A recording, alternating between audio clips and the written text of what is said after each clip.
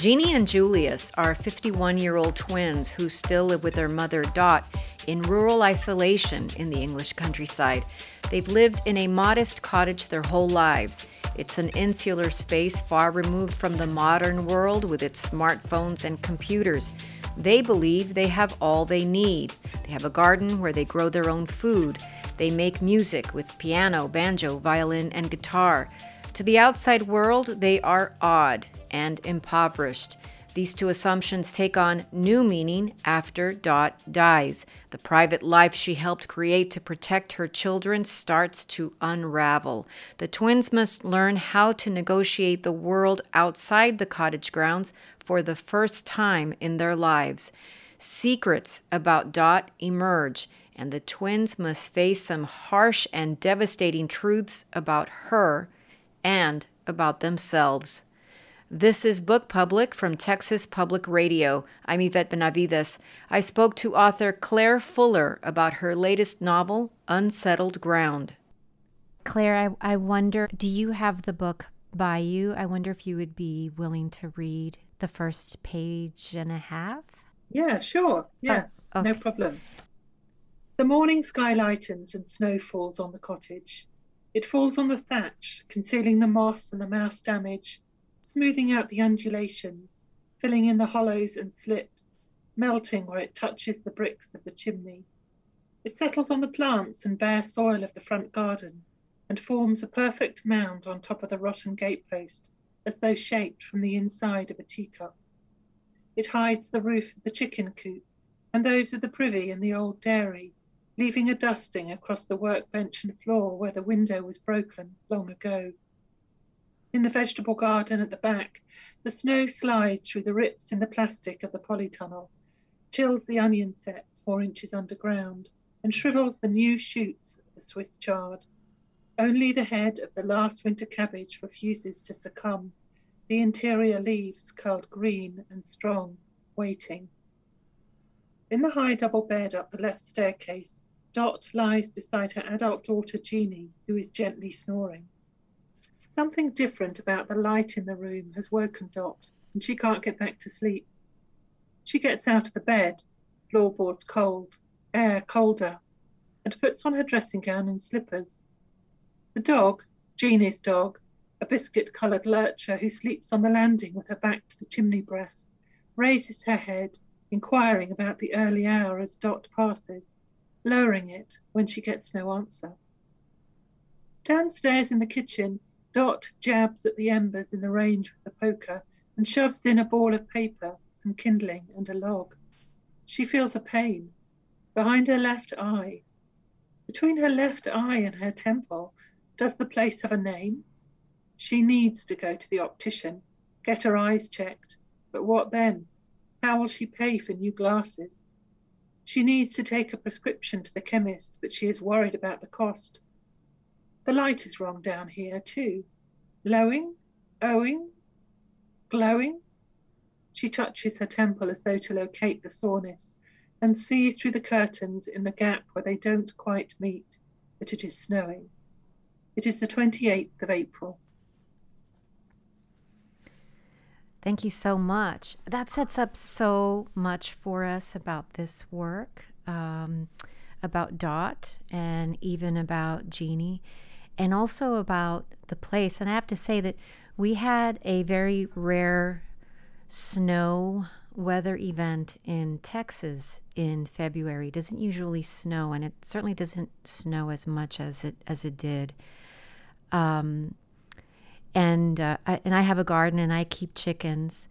So I have to tell you, reading this first page of the novel, I was so struck by the details about the sort of very resilient cabbage and the look of the light and things like that. I just have to tell you just how gorgeous the details are, just for page after page of this book. But you also bring to us in this first page the character of Dot, and she is a character that we continue to meet through the novel in very interesting ways. But she does die pretty soon after this opening scene that you just read.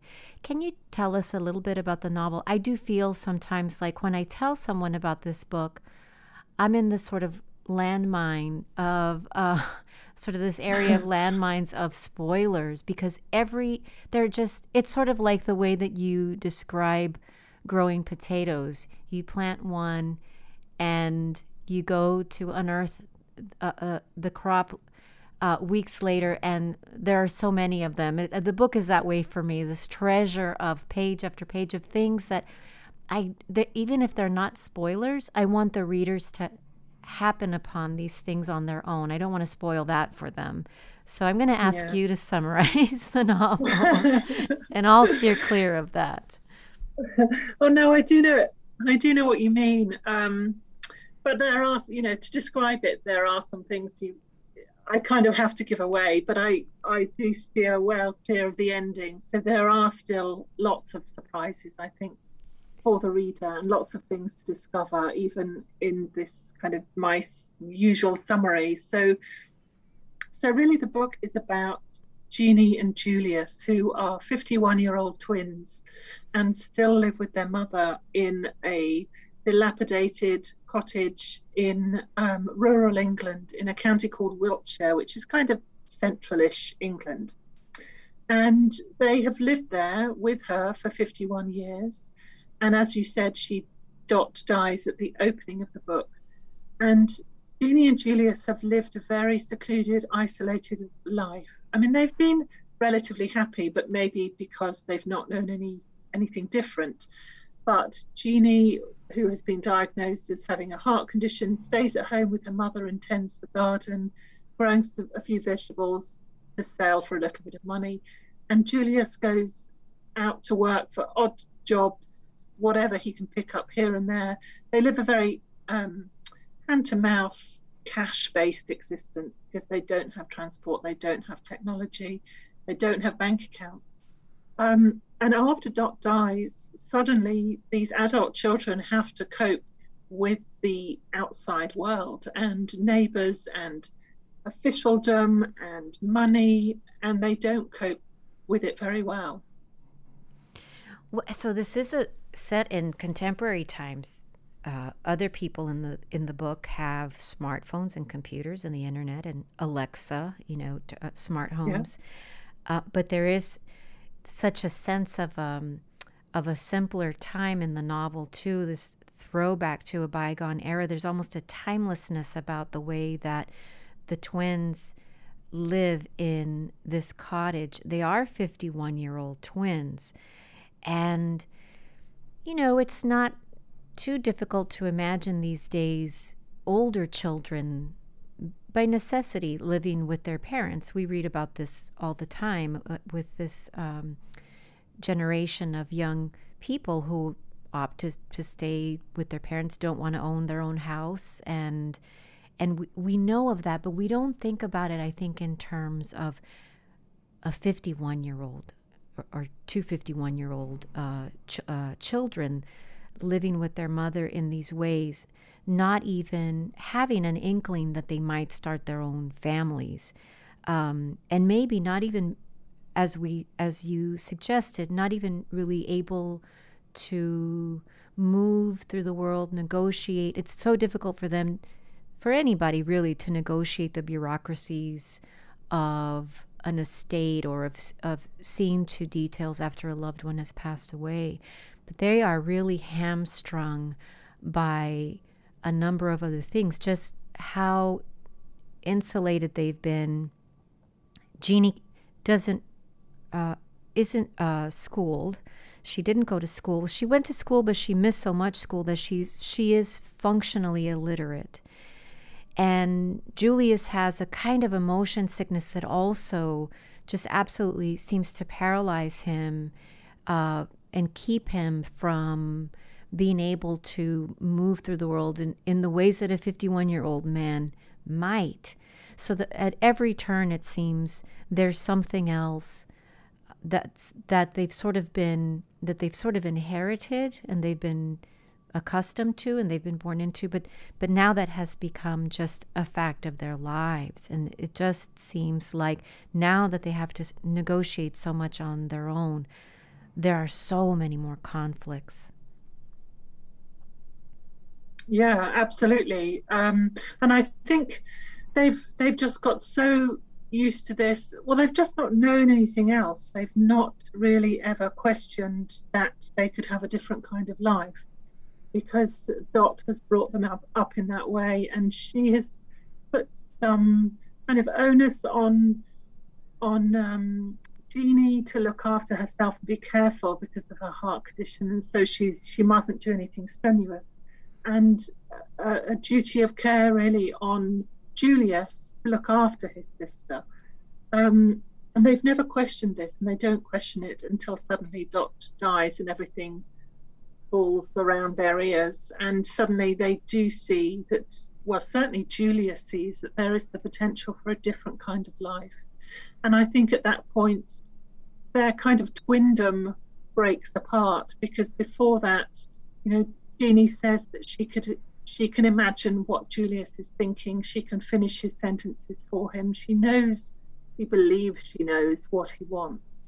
And then when their mother dies, suddenly that connection is broken, and they do strive for different things. And Jeannie just wants to get back home, because I think it's also perhaps not a spoiler to say that they are evicted from their cottage, and things get worse and worse for them.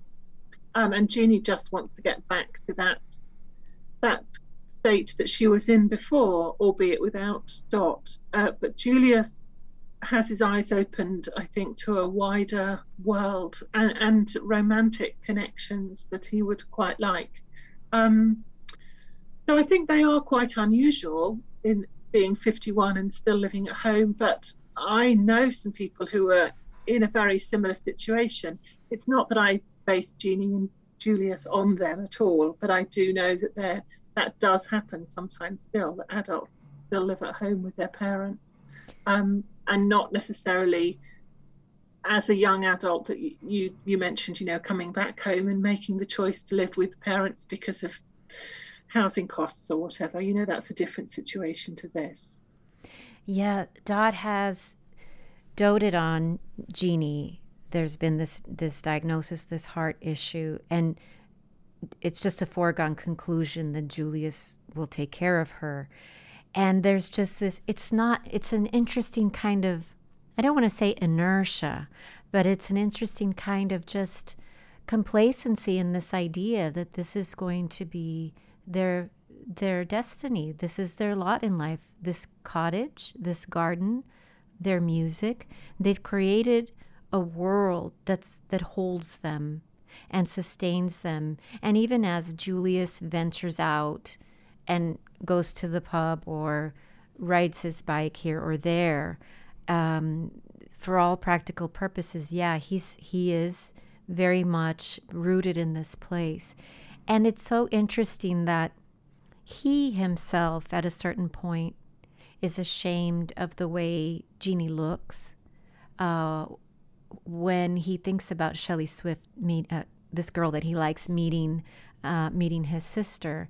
And he finds his sister to be very odd. And so he can sort of have that perspective. So of the two, it seems like she has so much more to deal with in terms of how people perceive her, though she doesn't really seem to care very much.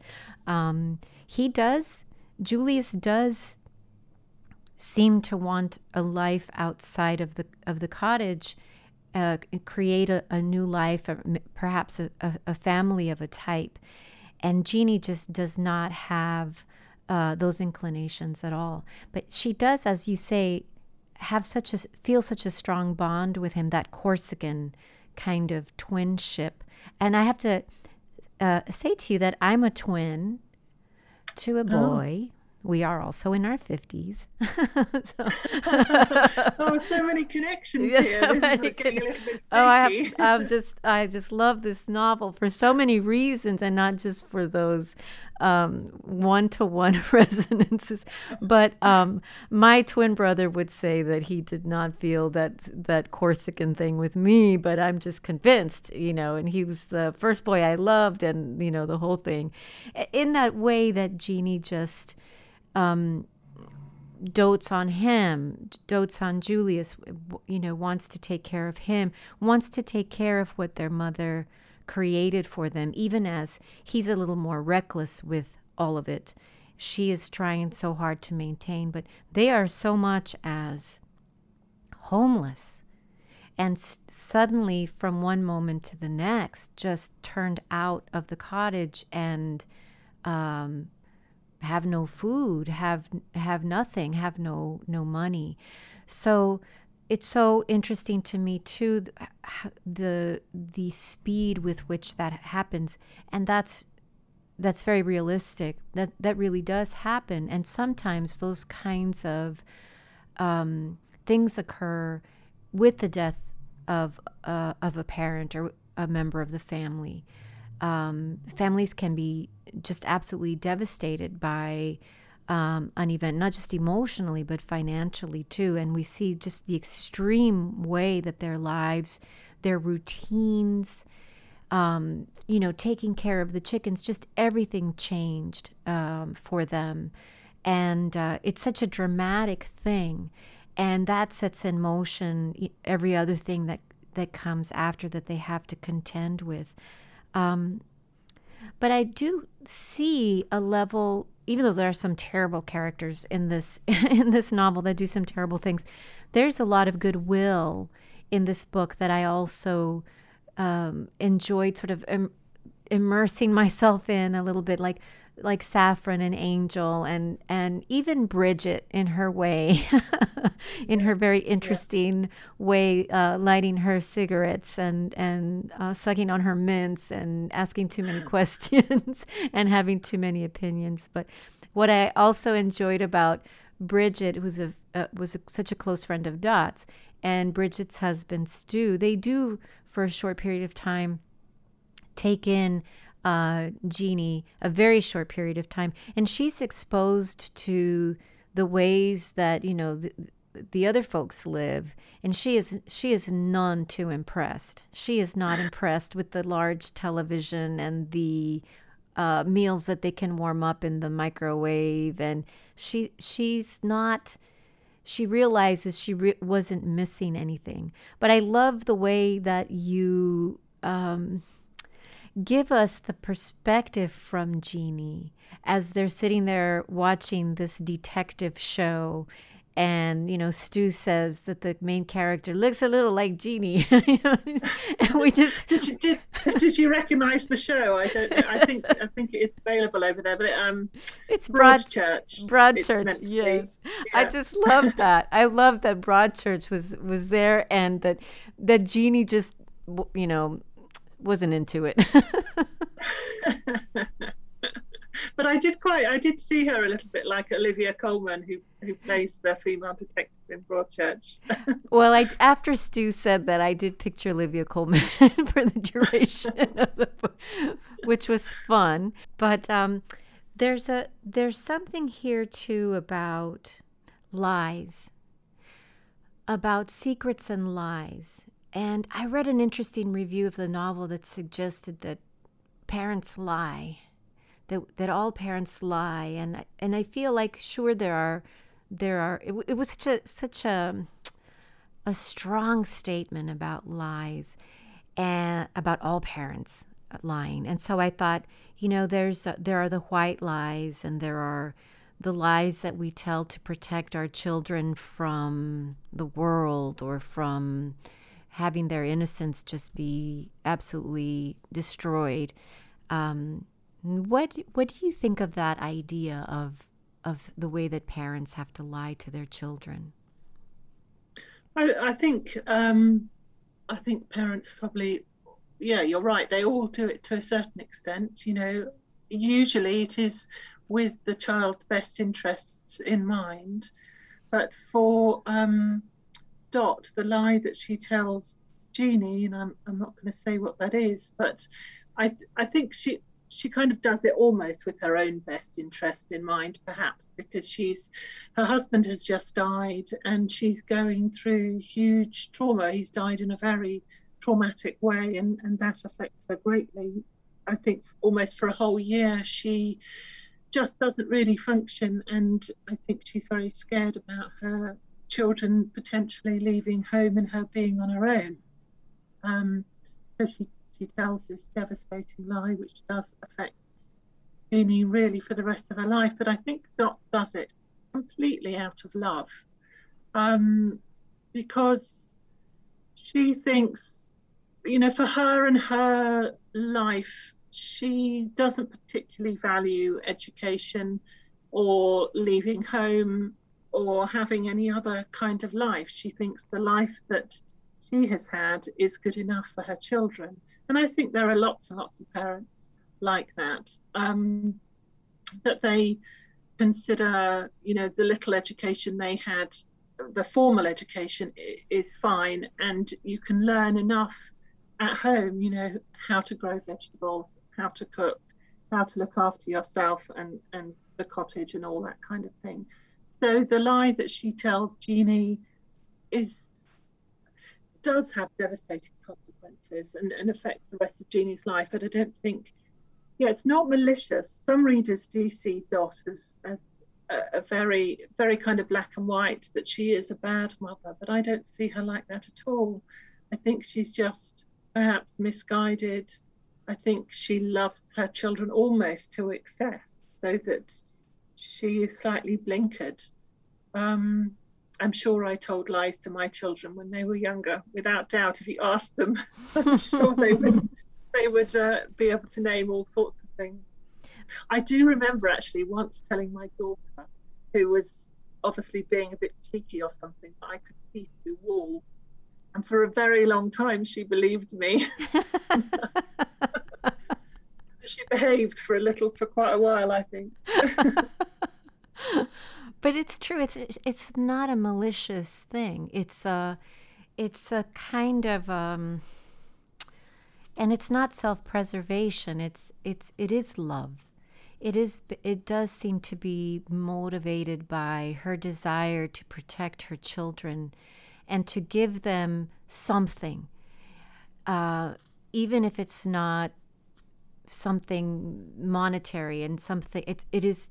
She does ultimately, as we see, she does give them so much, and we see that she has been doing that, or she did that their entire lives, and that there are far-reaching consequences even after her death. But yeah, it was a very interesting read on the novel that I had to really think about, and certainly, we can use the euphemism of secrets, or secrets, lies, whatever, the same difference. But the idea is that, yes, I think that it was something that she did out of love for them. And Dot is, as you said, a very complicated character. I don't at all like the idea that she is just this one-dimensional black and white person, that the mom, and that's it.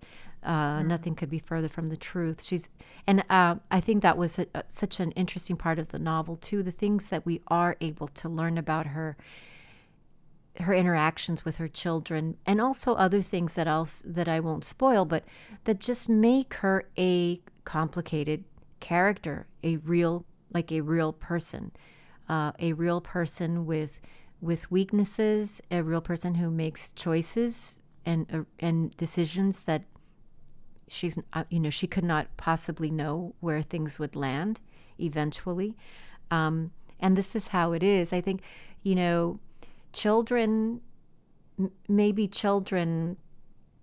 at this age, in their 50s, maybe don't consider enough what life has been like for their parents all along. And I think when we reach a certain age, we start to appreciate the things that our parents did and said, or even some of the lies. Like, we can sort of accept them as loving. I think the other complication, the kind of deliberate complication, is that Dot dies. And so we learn, and the children and everybody learns all these things through the filter of someone else. You know, we don't really ever hear from Dot directly, except at the very beginning. So we're always seeing her through someone else's eyes and someone else's opinions. And obviously, they'll have their own biases about this woman, their own already formed opinions about this woman.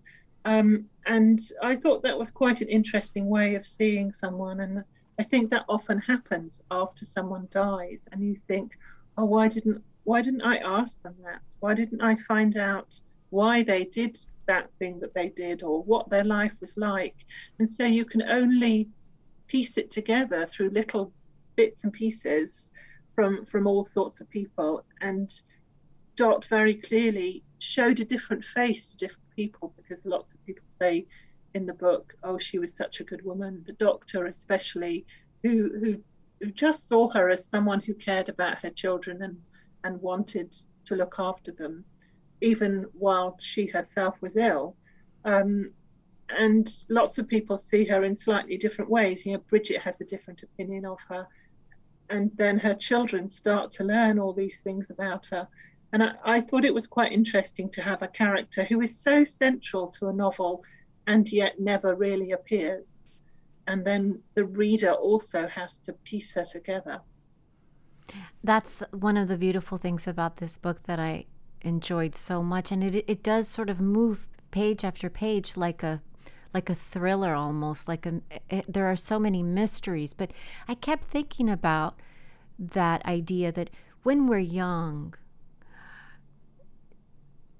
everything seems so mysterious to us, and our parents are a puzzle to us as well. And I think children are a puzzle to their parents. But there's just something about that element of the relationship that is sort of reborn in a different way. Is that they really could not have known the absolute truth about their mother. They could not have known the absolute truth about her. And that's part of what is built into the tension of the book, I find. And so page after page, all of the things that we are discovering it comes from this idea of the mystery of human beings. I mean, we're all sort of mysteries to each other.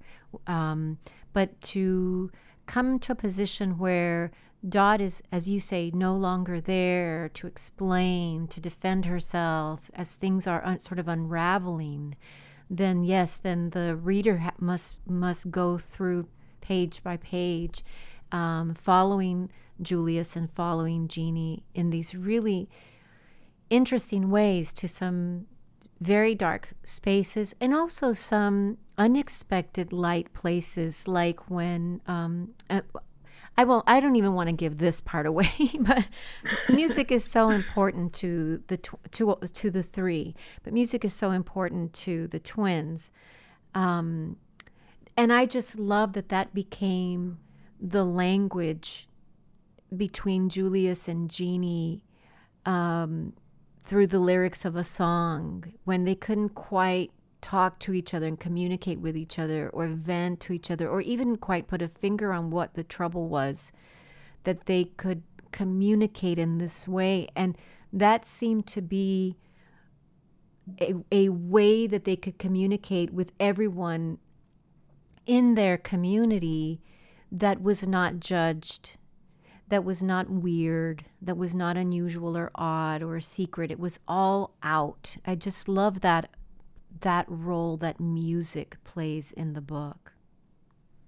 Yeah, for me, it was really important to have that, because it is a very sad book. Very dark things happen, but I think the music really lifts it for the characters, for the reader, and for me while I was writing it.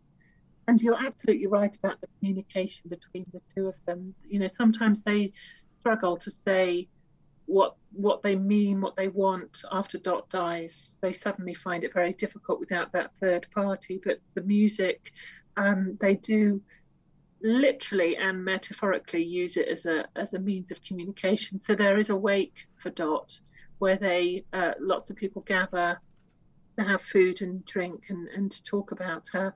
And the room is very crowded, and Jeannie plays her guitar in the corner in order to catch Julius's attention, so that, you know, rather than calling out his name, she plays, hoping to kind of call her to him, and it works, and he comes and they play together. But also for me, music was a way of showing that Jeannie was capable of great learning and skill. The gardening gives her some of that, because she obviously is very skilled at gardening. But because she hasn't had a very good formal education and has left school without any qualifications and has never had a job outside of the home, because she is so good at playing the guitar and singing, and I think the reader sees that, because when Jeannie plays and sings, whoever is in the room stops in order to listen, because she has that kind of skill.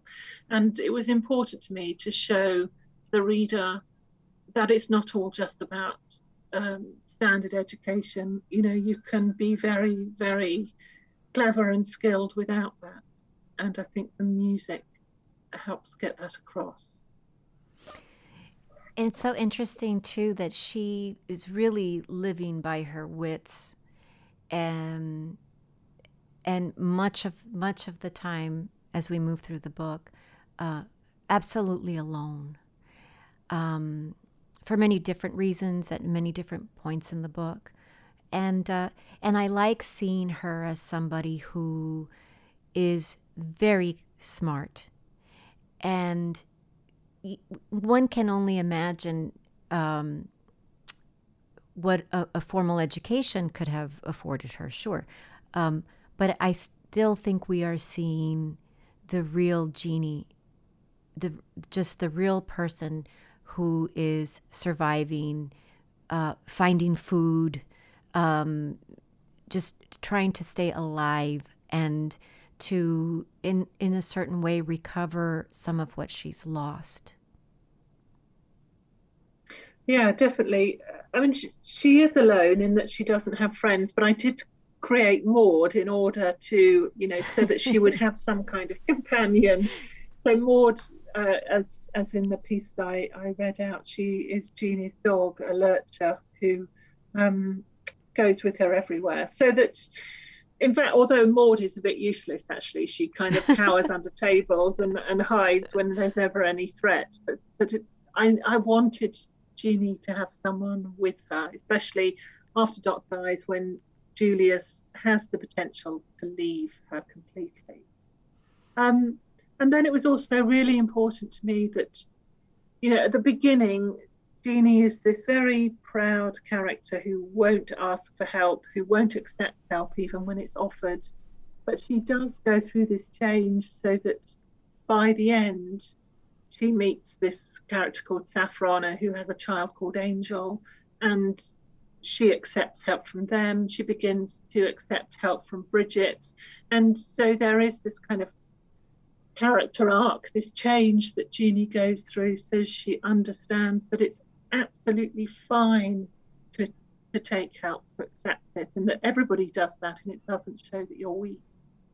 But you're right, she's not a weak person. She is very smart, and despite sometimes she makes some very naive choices, because she's been so sheltered. I think she doesn't understand that some people will take advantage of her. So she's perhaps not smart in that way, but she is resourceful, and she is stoical, and she practical. So she does manage to survive, and it is almost a book about survival, I think. Claire Fuller, thank you so much for talking to me. It's such a delight. So wonderful to talk to you. It's been a real pleasure. Thank you for having me. Claire Fuller is the author of the novel Unsettled Ground. This has been Book Public from Texas Public Radio. Jacob Rosati composed our theme music. Kathleen Creedon is our digital producer. Dan Katz is Texas Public Radio's news director. I'm Yvette Benavides.